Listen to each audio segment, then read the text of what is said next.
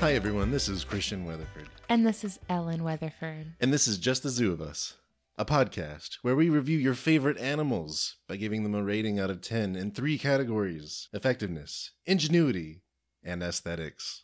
I like to think we do a good job of it. We are not zoological experts. We do a lot of research and we try our best to make sure we're presenting information from trustworthy sources. We're doing our best out here. All right, honey, who's going first this week?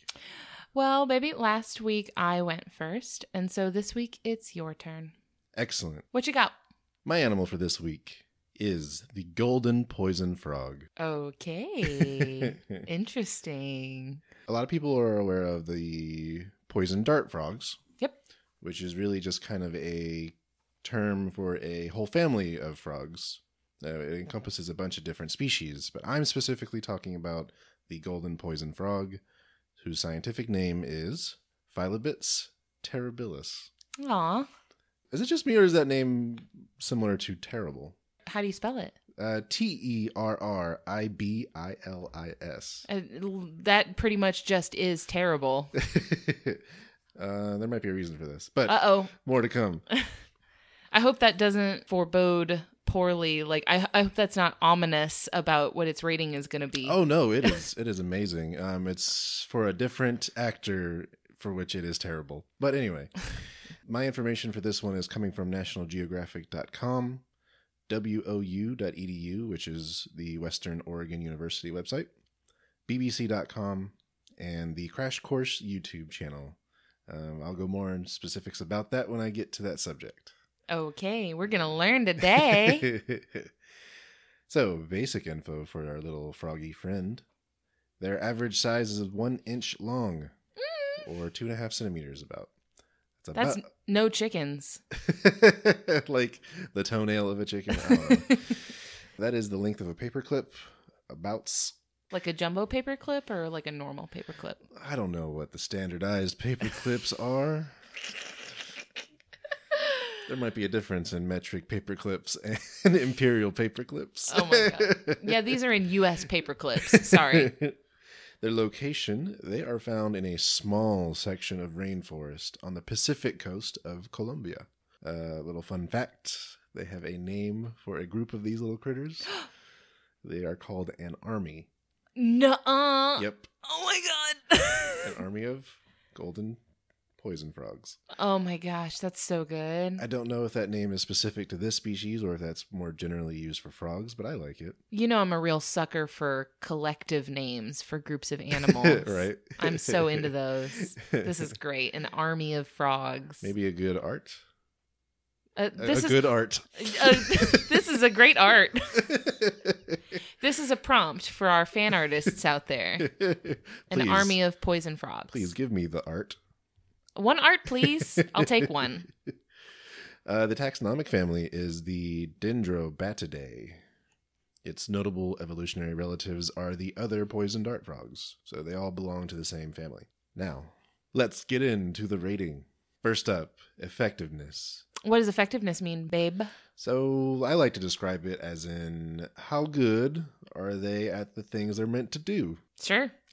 They got a thing they're trying to do. Yeah. So how good are they at it? These are physical attributes, that sort. I'm giving the golden poison frog a full 10 out of 10 on effectiveness. Perfect score. So let's talk about it. Let's hash this out. It is considered to be one of the most toxic animals on the planet. Oh my. This is why I specifically chose this species over the others among the poison dart frogs. A real standout frog. Yes. So a 2-inch frog, or 5 centimeters, has enough poison to kill 10 grown men. Oh my. Yes. These little guys are thought to get their poison from the insects that they eat, although no one's entirely sure which insects specifically. Right, because I feel like there's not an insect around there that has that potent of a poison, right? I think the thought process is there are, but it's built up over time. So it's like concentrated. So like the insects themselves might not have it, but over time they do get it. Okay, so this is concentrated like the sea slug that we talked about in an earlier episode. How it stores it in its body and makes it more potent.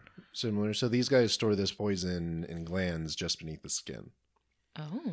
Yeah. Now, here's where it gets interesting, is how the poison works. It was already interesting, but I can't wait to hear about it. So the poison is called a batrachotoxin. I'm going to shorten that to BTX, so I don't have to try to pronounce that every time. And this is where I'm getting into that YouTube video I mentioned earlier. Again, it was the Crash Course YouTube channel, and this one is basically about the nervous system action potential. So to describe how the poison works, let's first talk about how the nervous system works in general on a happy path. All right, everybody, get out your bio textbooks. It's time. We're going to class. So action potential is basically the difference in charge or the movement of electricity over your nervous system cells. So that's how our whole nervous system works, is the transmission of little tiny electrical signals. When you want to move your hand, your brain is sending an electrical signal to your hand to contract those muscles and what have you. So the way cells do that. Inside of a nerve cell, they are negatively charged relative to the outside of them or outside their membranes. This is called the resting state. So when some stimulus happens, let's say we have a nerve cell in my leg and I touch my leg. So that stimulus causes mechanical sodium gates to start allowing sodium ions into the membrane. So now I should mention sodium ions are positively charged. Okay. So this starts to increase the charge within the cell, making it less negatively charged. Correct. So I believe the value is at a resting state, it's at a negative 70 millivolts. So typically you'll hear volts described into just regular volts, but since this is a small magnitude, we're talking millivolts. Itty bitty. Yeah. So it starts to let in those sodium ions, and eventually it reaches a threshold where it starts to trigger the action potential. So when it reaches a particular charge, I believe the video said it was negative 55 millivolts. So this causes voltage-gated sodium gates to open. So voltage-gated means, these are responding to the relative voltage rather than a mechanical stimulus. So when that voltage reaches that threshold, the sodium gates open, allowing even more sodium ions in. Oh, okay. Yeah. So then eventually your charge becomes positive. Right. It spikes. So that's the action potential. So now we went from a polarized state to a depolarized state, where we have a positive charge. Now, to go back or to repolarize, the sodium gates close and potassium gates open. Potassium is another positively charged ion. So the potassium starts to flow out of the membrane, reducing the charge again. Oh, okay. So the positively charged potassium leaving is extracting positive charge from the cell, and making it less positively charged, and bringing the charge back down into the negative that it needs to be at. Right. So just keep in mind, sodium and potassium are both positively charged ions. Mm-hmm. When this happens, the potassium gates open, letting out potassium. The sodium gates close, no longer allowing sodium in. Eventually, this goes a little bit too negative. So this is called hyperpolarization. So to correct this hyperpolarization, the membrane has these things called sodium-potassium pumps. And what these are doing is they're releasing sodium ions and pulling back in potassium ions to balance us back out to the original resting charge. Back to normal. Yeah. So that whole cycle takes less than a millisecond. That's very fast. Yes. And then so what's happening here with your nervous system is, these are happening in rapid succession, and one part is kicking off the next until it travels all the way up to where it's going, your brain. Or from your brain to the, muscle or limb or what have you. This is like causing a chain reaction all the way up to your brain and back. Right. So here's where the poison comes in. Oh. What BTX does, it interferes with your body's ability to transmit electrical signals by binding to voltage-gated sodium channels. Those are the gates that are letting in sodium. So it's binding to those voltage-gated sodium channels in your muscles and nerve cells. It makes it so the sodium channels stay open. So they're bringing in a lot more sodium than they need to. Right. So the channel is just letting in sodium and never closing. So what that does is it throws off that cycle of going from polarization to depolarization and back and forth. So that's either stopping the cycle or slowing it down tremendously. And that effect is irreversible. Oh, there's no cure? There's just no way to, once it's open, there's no way to close it. Oh, geez. That's right. Very permanent. Yes. So what this causes is numbness, paralysis, fibrillation, arrhythmias, and heart failure. None of those are good. No. None of those are what you want. So death, basically. You die immediately. I don't know about immediately, but... Every second that you're not yet dead, you wish you were. Well, you won't be able to feel anything is the thing. Oh, I guess, yeah. If you're numb, I guess. It's probably... I mean, you're still emotionally... Dead. I don't know. You're dead inside. Yeah, that's the batrachotoxin. Nice. Scary stuff, yeah? If you're going to have a defense mechanism, you want that one to be it, huh? Yeah. That's some intense biochemical warfare. Yeah. And I'm sorry if that was a very wordy description of what was going on, but I thought it was a little interesting. Hey, yeah, once you get into the inner workings of the body and the really complicated mechanisms that are at work in your cells, it gets just mind-blowingly fascinating. Yeah. So the frogs themselves are immune to this, to their own poison. I would hope so. And the way they do this is because they've evolved voltage-gated sodium channels that are unaffected by the toxin. Good idea. Yeah. And then my next point for effectiveness is their coloration itself warns predators of the toxicity. And this is pretty common in the animal kingdom. And the phrase that describes this is actually called aposematic coloration. I thought that was pretty interesting. Yeah, because at that point, if you do eat them and get poisoned and die, it's kind of your fault. Although there are animals that will show these kind of colorations but not actually have poison or venom to back it up. Bluff move. Yeah. So a good example of that in Florida is the difference between the coral snake and the milk snake, right? That's so shady and sly that they would do that. That's so rude, honestly. They couldn't be bothered to make their own venom, so they just copied another one. Yeah. Hey, can I copy your homework? Oh, you know what, though? This is a good segue to talk about the difference between something that is venomous versus something that is poisonous. Yes. So you would describe something as venomous when they have a toxin that comes along with a delivery system. It's put in you. Yeah. So this is something that has fangs that will bite you and deliver that toxin. Whereas something that is poisonous, you would have to usually ingest or come into contact with it, like in skin contact. So that's the difference between something that is venomous versus something that is poisonous. So that is the effectiveness, again, 10 out of 10. And if you are interested in learning more about how that works at the biological level and you want to hear it described much better than I did, again, that is the Crash Course YouTube channel. Check them out. Next category, ingenuity. I'm giving them a standard 6 out of 10. It's just a frog. This is a predator. It's just a little... Are they a predator? I mean, they go after insects and stuff. But... Oh, yeah. That's yeah. I guess they're an apex predator, right? Well, what's coming for them? They are in rainforests. So one little point I put here is their toxicity is not exactly on purpose, right? I think it just happened. Like they like to eat these things and they're like, oh, hey, now I'm dangerous as all get out. Luck of the draw. Yeah. They got dealt a great hand. And they were also immune to the effects. Oh, yeah. Any other animal like, yeah, I love these crickets. Another point I gave them for ingenuity, they lay their eggs in moist areas, and then as they develop into tadpoles, the parents move them into bodies of water. Oh. Yeah. That's all I really had for ingenuity. 6 out of 10. That's like a little bit more like maternal instinct than you might expect from an amphibian. Right.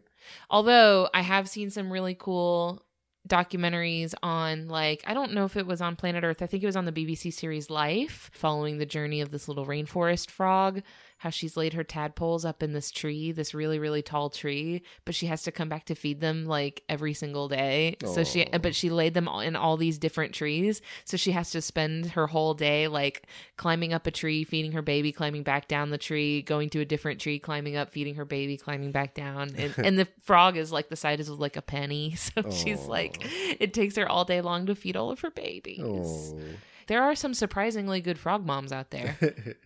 How cute. Aesthetics-wise, I'm giving it an 8 out of 10. They're pretty. Yeah. They're cute. Very cute. Although, with what I know about them, I have to describe them as cute but scary. Yeah, they're cute and endearing in a way that is deceptive. It makes you think, oh, I really want to handle that. Don't do it. Don't. You'll die. We mentioned the color earlier. So, of course, they can be yellow, but also they can also be orange or pale green. What? Yeah, kind of depending on where specifically they're found. Oh, cool. They also have these little black accents throughout their body. I've seen pictures of one where it has black accents on its lips, where it kind of looks like it's making a kissy face. Oh my goodness. Too cute. Yeah. I really like the color combo of yellow and black. That's always a powerful color combo. For sure. So that is a 10 out of 10 in effectiveness, a 6 out of 10 in ingenuity, and an 8 out of 10 in aesthetics, which comes up to an overall 8 out of 10. This is a good frog. Good frog. This is better than our frogs Not that for we have eating, here. though. No. Don't do it. Specifically, don't do that. Although, you know what? As a self-defense mechanism, poisoning its predator if it is eaten doesn't really save the frog from being eaten, does it? Not really, yeah. Like, that's really just out of spite. You've already been killed and eaten. Yeah, something about evolution in there somewhere.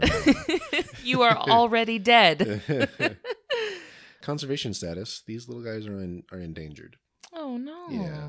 So because they're found in a very specific rainforest, and of course, rainforests in general are having a very hard time with loss of habitat. Yeah, things aren't going great. Yeah. Little interesting fact, since their toxicity is derived from their diet in the wild, specimens taken from the wild and just kind of fed pet store food or what have you will eventually lose their toxicity. Hey, how do you test that? Not confidently.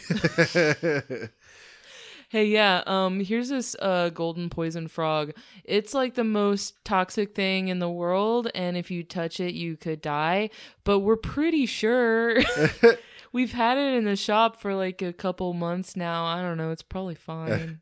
But what this also means is those born in captivity don't have it to start with. Oh, well, there you go. Yeah. That's how you do it. Yep. A synthetic version of one of the poison's compounds has been developed that has a promise as being a powerful painkiller.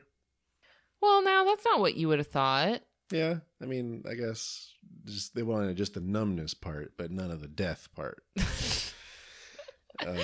Listen, you can't have your cake and eat it too, guys. And then lastly, of course, the namesake of poison dart frogs in general. So for this particular one, they were used by Colombia's Embera tribe. They regularly used poison to coat their blow darts to hunt with. Oh, so this is a real thing. Yeah, this is a real thing.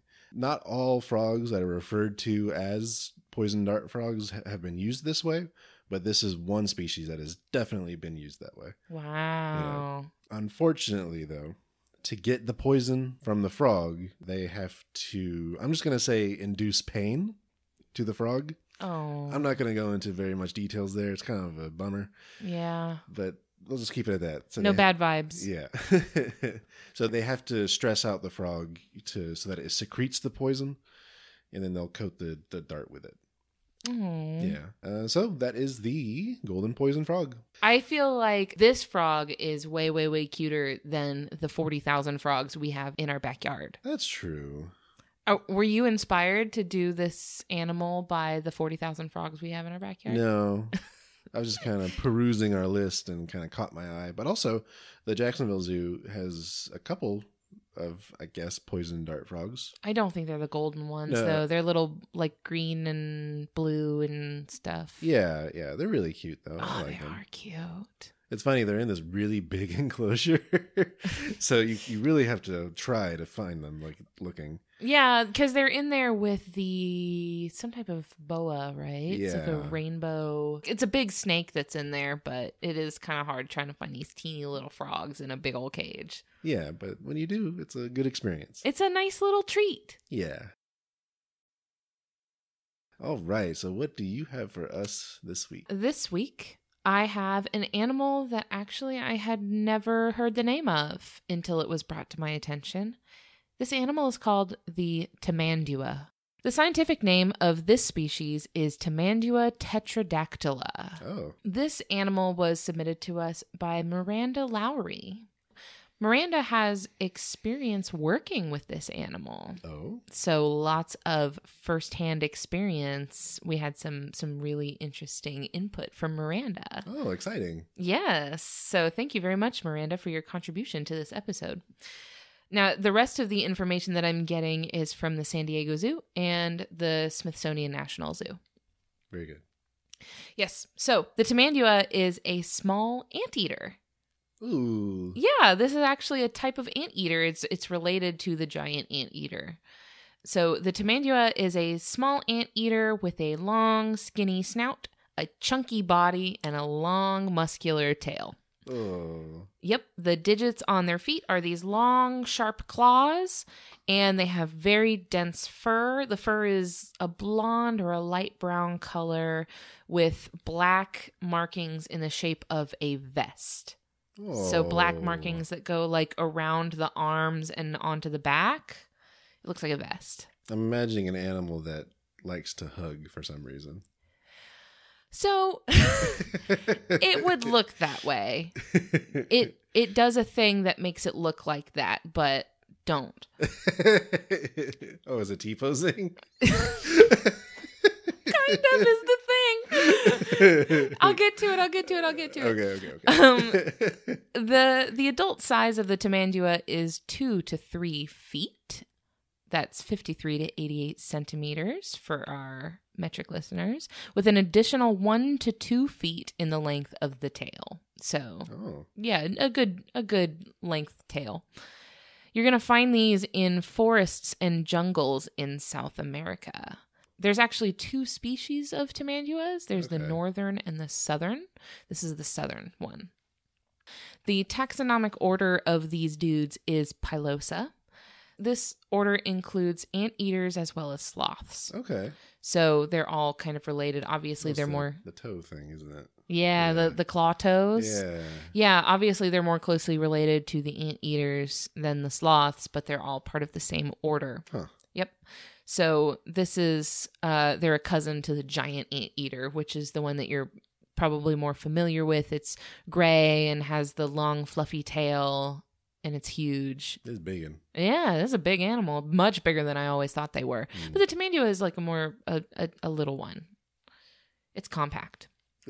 So, I'm using the same rating system. I'm going to get started with effectiveness. I gave it a 7 out of 10. Okay. So, the Tamandua spends most of their time in trees, which is why they have those big, powerful claws.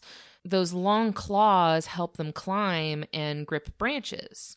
So these big, strong claws are really great for climbing trees, busting open termite mounds. They can just kind of like dig right into it and bust up the termite mounds to get the termites inside. And they're also good for defending themselves. Oh. But unfortunately, those big giant claws make walking on the ground really difficult. And it does have to walk on the ground sometimes. Not all the time, but sometimes. That's where the termites are, right? Right. So they're like mostly arboreal. I saw a figure that said they spend about 60% of their time in the trees, but they do have to spend a lot of time on the ground. So they don't walk so good on the ground. Like I eat. Now I tree. Yeah, now tree, goodbye. So when they do walk on the ground, since they have those long claws, they have to curl their claws inward, which means they have to walk on the outside edges of their feet so that their claws don't like mess their paws up. Oh. I don't know if you would call those paws. Hands? That sounds weird. Arm pads. They're appendages. Okay. This having to walk on the outside edges of their feet makes them really slow and clumsy when they're not in a tree. Poor babies. Yeah. They're slow in general. Like even when they are in the trees, they are in no hurry. You can really kind of see the resemblance to their sloth cousins. What a weird motif. They're just chill. They're very chill. They're on their own time, man. I guess. They got no schedule. So when they are in the trees, they do have the advantage of having a long, muscular, prehensile tail. Okay. So the tail is hairless along the bottom and at the end of it. It looks like a rat's tail. You know how a rat's tail is bald and it has that skin that's like very rough and it looks scaly? Mm-hmm. That's how the end of a tamandua's tail looks, and all along the bottom of it. It has no hair on it. Puppy. This helps them grip better. Puppy kind of looks like that sometimes. Sometimes when she has allergies, don't make fun of Puppy. You be nice to my dog. Love you, Puppy, wherever you are. So the bald part of their tail looks a lot like a rat's tail, which some people find really gross and unsettling to look at, but I've never had any problem with it. When I used to have pet rats, I didn't mind their tails. For me, it's that same thing as naked cats. I don't know. Now, I do think those are very cute. See, it must be a common thing. Then. Maybe it's just a weird thing where you don't like to see, like, bald animals or something. Like, that's normally covered in hair. Go away. Anyway, so they use their tail for holding onto tree trunks or branches, but they also use it to brace themselves when they stand up on their hind legs. So they use it as kind of a balance. So when they do stand up on their hind legs, they can lean back on their tail, and it turns them into kind of like a tripod. So they can balance better. Is standing up on their hind legs something they do often, or sometimes? Yeah. Huh. Yeah. So I'll get into that in just a second. Okay. They've got that long snout. Inside of that long snout is a sticky, barbed tongue that is around 16 inches or 40 centimeters long. This is, that's a lot of tongue. That's like half its body. Yeah. It's way up in there. This is perfect for snagging insects because it's long, it's skinny. It can get into like ant burrow. It can get into like ant hills and termite mounds and stuff. It can get into logs and get way up in there and snag bugs. Perfect for what they need it for, right? Yeah. So in the Aardwolf episode, I feel kind of bad because I've talked about like 3 insectivores in a row. Yeah. And even you just talked about a frog. So like that's another one. Like we were really just trashing on bugs. It's the world's food thing. Yeah. Sorry, guys. If only there weren't so many of them. So in the Aardwolf episode, I talked about how the Aardwolf has really, really small teeth. And it mostly chews anything that it needs to chew using its stomach. So the Tamandua takes that idea and leans into the concept and really kind of takes it to its logical conclusion by having no teeth at all. Aww. None. Not a tooth in their skull. Miranda says, "We always tell guests anything with a mouth can bite, but these guys are an exception." Miranda says their mouths are only big enough for their tongue, so about the size of a pencil, and they don't have any teeth. So they can't bite, they can't chew. It's just tongue in there, and that's all. Probably gross you out pretty quick. Just like, oh, here's this big tongue. Oh no. Yeah, it makes me think of Lickitung, the Pokemon. So yeah, no teeth, none. But they do have that like muscular stomach that grinds up their food for them. Yeah. So like, why do you need? Well, you don't need teeth at that point. Do they do that thing where they eat rocks, where the rocks help them digest? Or I guess they can't because there's no room. How are you gonna get a rock in there? Huh. So yeah, while they're eating all of these ants and termites and stuff like that, they have coarse, dense fur that protects their skin from being bitten. They have a little bit of defense there. It looks soft. Whenever I look at pictures of them, they have that very lightly colored fur, and it looks like it would be soft and pleasant to touch, but it is not. Makes sense. It's because it's very coarse and wiry. Yeah. It doesn't look that way, but oh well. It looks inviting to touch, but there's part of my brain that thinks, oh my gosh, it looks so soft, I want to pet it. And there's another part of my brain that has touched actual animals before and is telling me like, it's definitely not soft. Do not touch it. Disappointment ahead. Yes. So I want to talk about their perceptive abilities a little bit.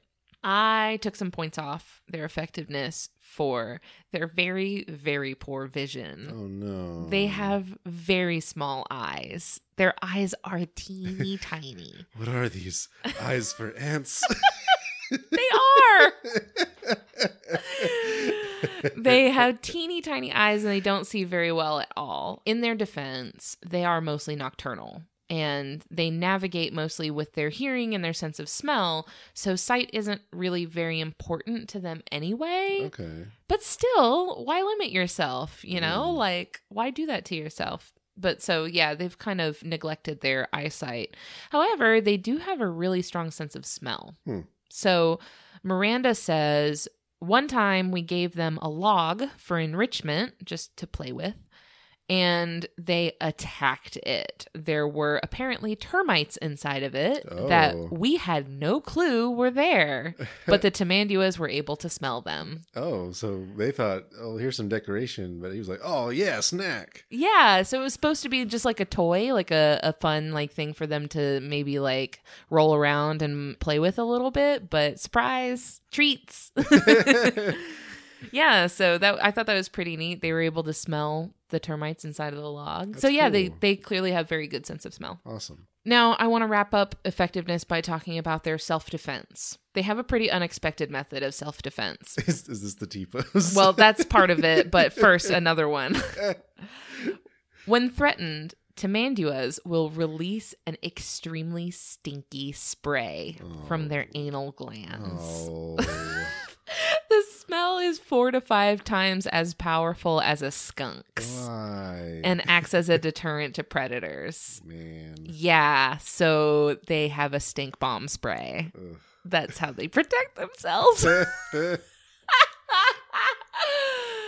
Yeah, so I mean, you thought your golden poison frog had biochemical warfare cornered. I might be dead, but I can't smell bad.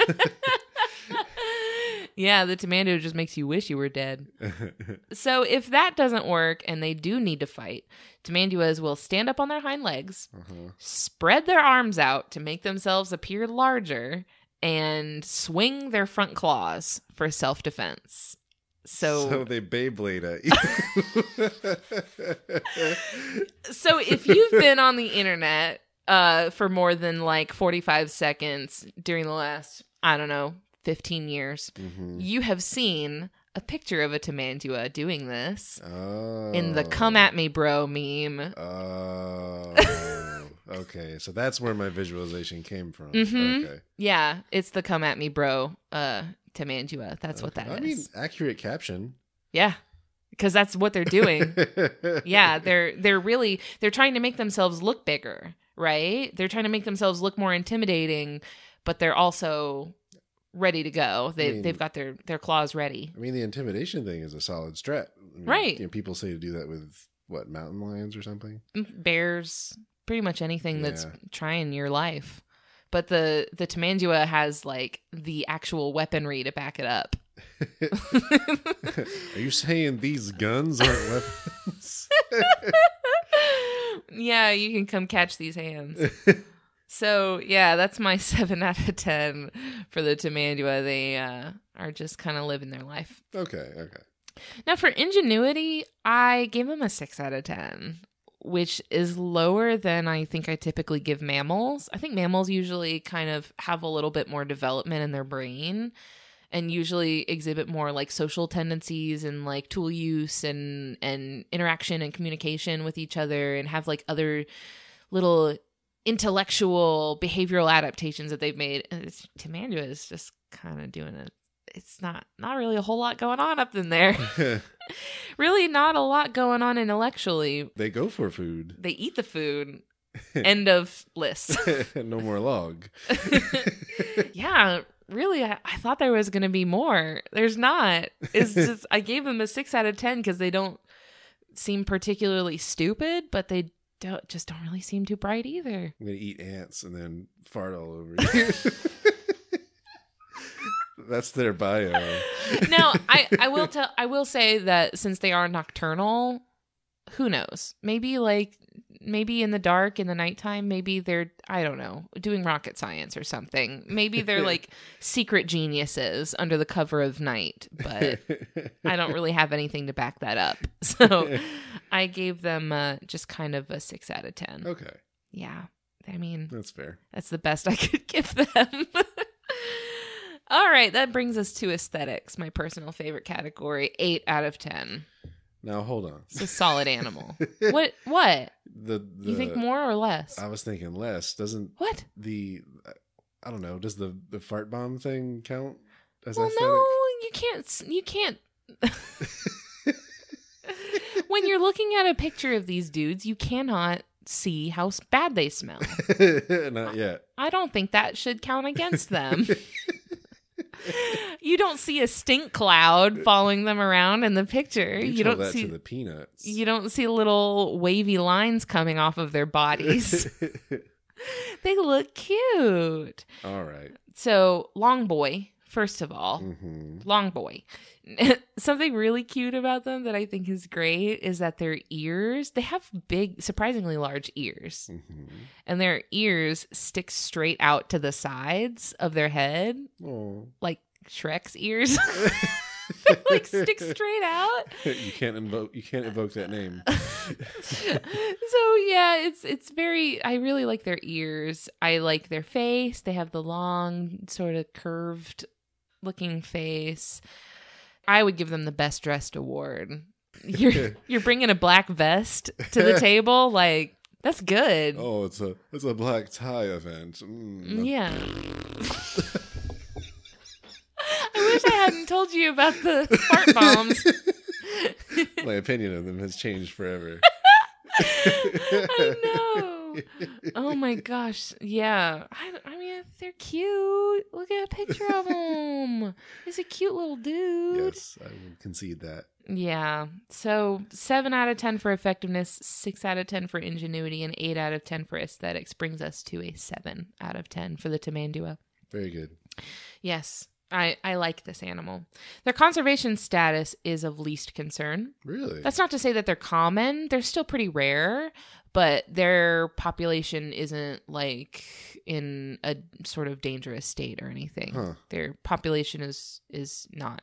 Well, I guess part of their rarity comes from being nocturnal and probably in rainforests. You're not going to see them like around super often or anything, but their population trends aren't currently any cause for concern. Okay. Now, some people who live in the Amazon region will keep tamanduas around as pest control. I would too. So just let them like chill. Now, you say you would. Oh, yeah. But consider for a moment letting one into your home. Nah. You're not getting that security deposit back. I'm so sorry. That house is going to need to be torn down and rebuilt. That is an outside Tamandua. Yes, that is an outside friend. You're not going to be letting that one on your couch. If it starts clawing at the side of your house, though, then you know what's up. Yeah, that's true. It's a little termite detection. You know how like around here we have like pest control agencies that have like a little beagle for their mascot, and they'll like walk the little beagle around, and the beagle will like, I don't know, do something to indicate that there's termites there. You can have that with a Tamandua that like suddenly starts digging at the ground. That'd be pretty cute. So yeah, some people keep them around to control their bug populations, which I think is pretty cool. But unfortunately, they are sometimes hunted by humans or killed by humans. So for a couple of reasons. First of all, there is an incorrect belief by some people in the area that tamanduas kill dogs. Really? Yes. Huh. Some people think they kill dogs. They obviously do not. They pose no threat to dogs. They don't really pose a threat to anybody for any reason. Unless you're an ant. Unless you're an ant, then this is public enemy number one.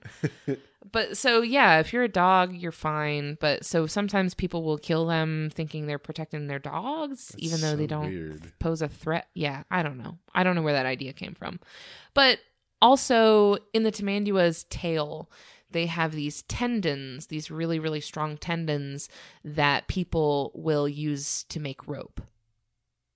Huh. Yeah, like that's a weird one, right? You can just, I guess you can tie them together and make rope with it. That's weird. Yes, it's very weird. I really want strong shoelaces.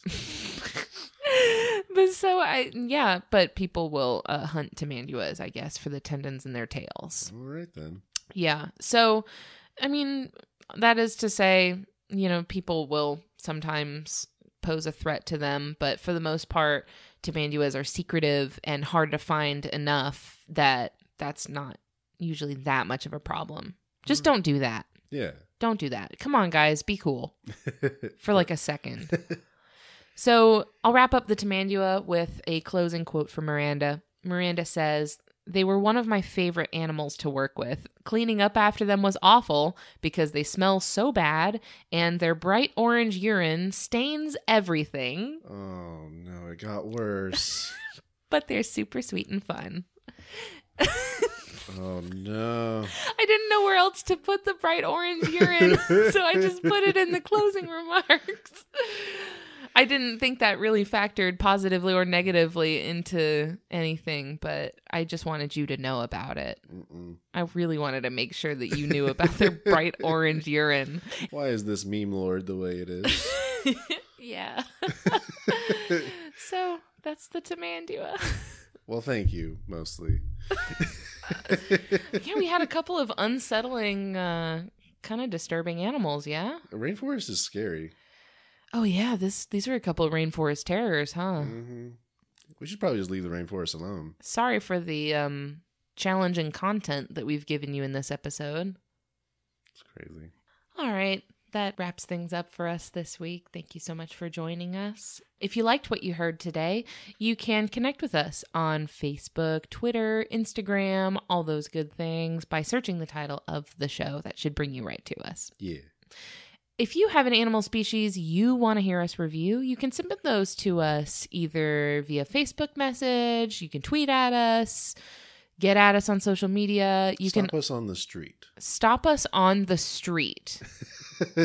Best of luck finding... Yeah, good luck trying to catch me walking down the street in Florida in the summer? I don't think so. I mean, just stop anyone you find talking about animals.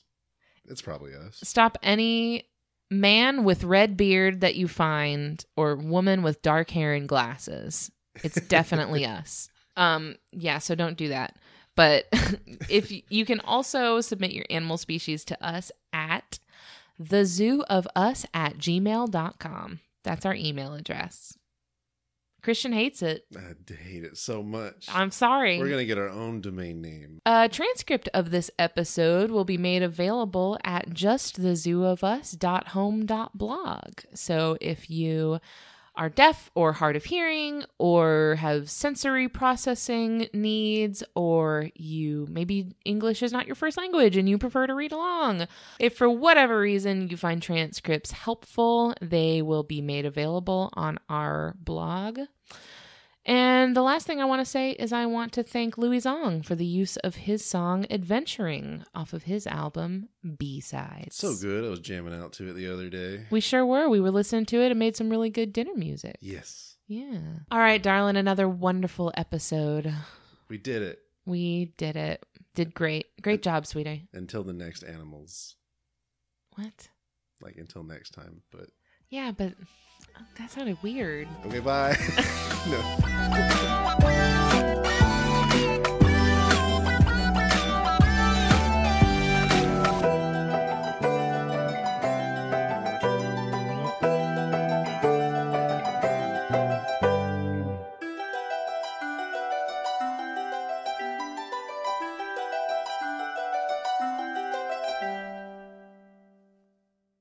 In a world where they're only pigeons.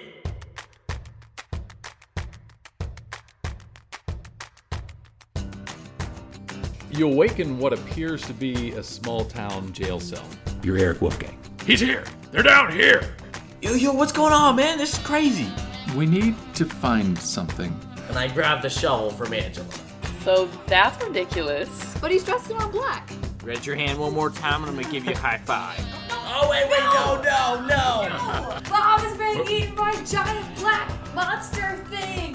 Hey, this is Daniel here. If you're ready for mystery and high adventure in an actual play format that's clean, fun, and appropriate for the whole family, then join us in the Happy-Go-Lucky family as we create a world together each week. It's at happygolucky.com, lucky spelled L-U-K-K-Y. Listen in each week anywhere podcasts can be found.